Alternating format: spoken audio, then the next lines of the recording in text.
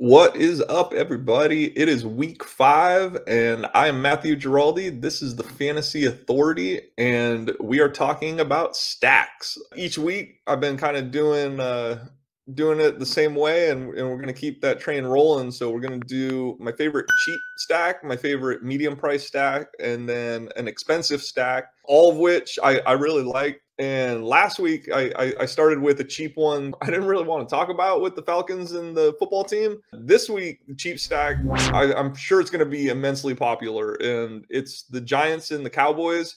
I'm looking at the Giants side of the ball on this one. Daniel Jones is $6,000 on DraftKings. I get it, like however you feel about Daniel Jones as a quarterback, dude, his rushing upside is just bonkers right now. Daniel Jones has actually not thrown for more than 300 yards other than last week. He has thrown for 267 yards, 249 yards, 266 yards. In those first 3 games, he had 2 passing touchdowns, and yet he is still scoring immensely high numbers because of his rushing upside. He is running at least 6 times a game in those first 3 games. Last week, he only ran 4 times. But I mean, the Konami code, it's a thing, and I don't know how his price is where it's at. He is just value written all over him. The rest of the team, they're banged up at receiver, right? We know about Sterling Shepard. We know about Darius Slayton. Both of them are, they haven't practiced this week. Kenny Golladay, he's probably going to be matched up with Trayvon Diggs a lot. So it's going to be a dicey matchup considering the way that Diggs has played. Saquon Barkley, he looks back. The other guy that we're probably not thinking about all that much is Evan Ingram. So, his first 2 games back, he's gotten 6 targets in both games. The other person that obviously we've kind of laughed at in the beginning of the year, but he's starting to turn it around, is Kadarius Toney. He started to look good. It's one of those situations again where it is the highest scoring game on the slate in terms of the over-under in Vegas. It's a great way to get exposure to a game like this is to stack a team that they're going to have to throw it. Daniel Jones is going to be relied upon. They're 7-point dogs. And then on the other side, too, you can run this back with Zeke Elliott, Tony Pollard even. Zeke has kind of been dealing with a little bit of tenderness in his knee. But in terms of the matchup, man, this is where you want it. DVOA for rushing, Cowboys are number 1. Giants are number 26. Adjusted line yards, Cowboys number 1.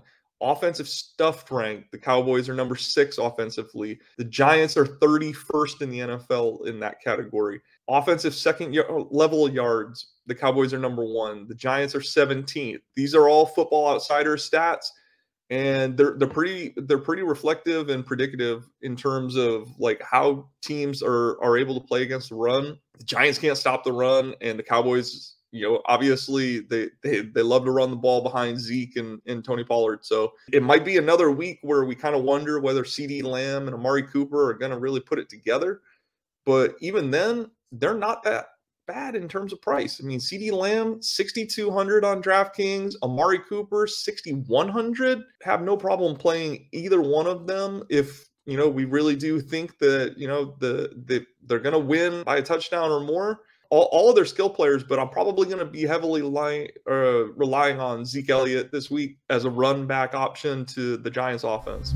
Cardinals and Niners, it's another high scoring game. And obviously this one comes into play because of Trey Lance. He is 5,700 on DraftKings and he's 6,900 nice on FanDuel. We saw what he did in the second half last week.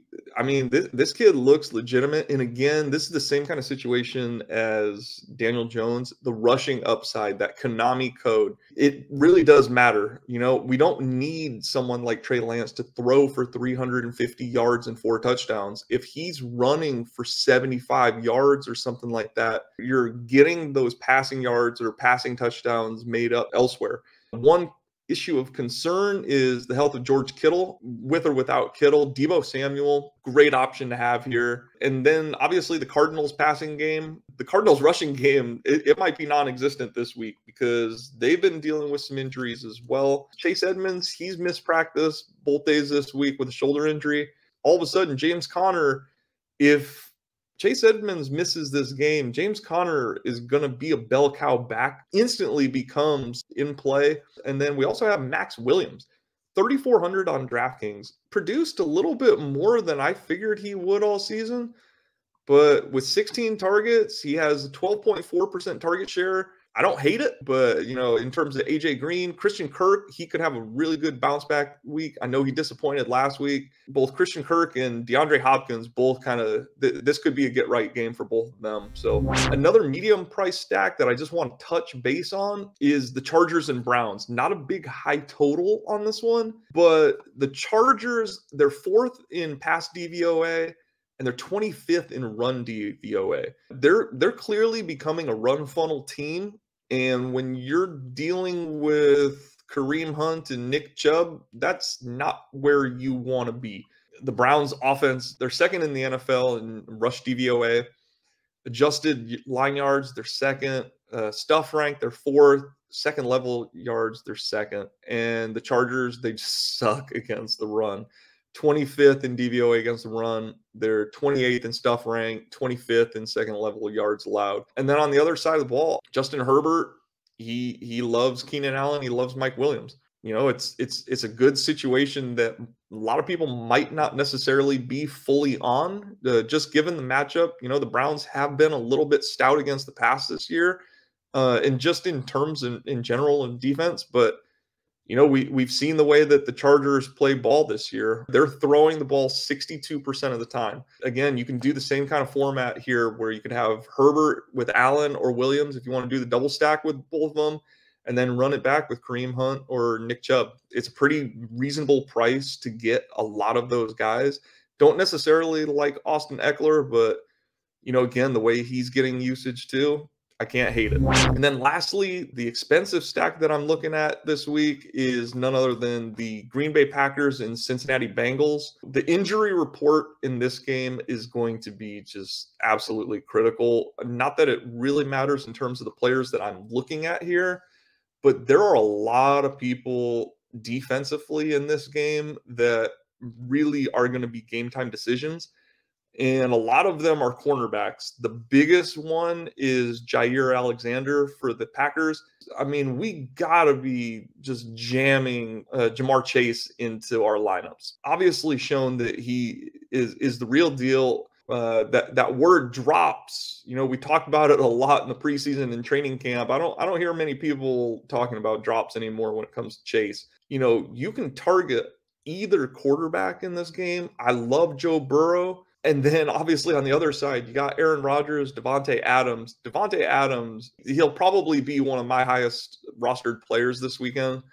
I mean, I just don't see how he doesn't dominate. And then obviously on the other side of the ball, again, like I said, if no Jaire Alexander, Kevin King and Eric Stokes, just plug in whichever Bengals receivers that you want. In particular, too, is because Joe Mixon might not play in this game. And as we kind of saw with the Seahawks and the Rams, everybody was kind of gung-ho on Alex Collins. Will he be a relevant starter? A lot of these teams, they don't necessarily it's kind of like the same as vacated targets in the offseason. They don't just necessarily fill in carries or targets to a player. They kind of change their offensive philosophy a little bit or their game plan. And I think that's the kind of case that would happen here with Cincinnati and Green Bay. We know Green Bay has a potent offense. We also know Ryan and Chris Evans, they're not Joe Mixon. So it's a game where I love the pass catchers for Cincy, love the pass catchers for Green Bay. That game overall, it's pricey to get some of those Green Bay guys, but I think it's going to be well worth it considering the defense or lack thereof that's going to be in that game. So yeah, that's it for this week. Again, like always, hit us up in Discord, hit us up on Twitter. We're here for you. Wish you the best of luck this week.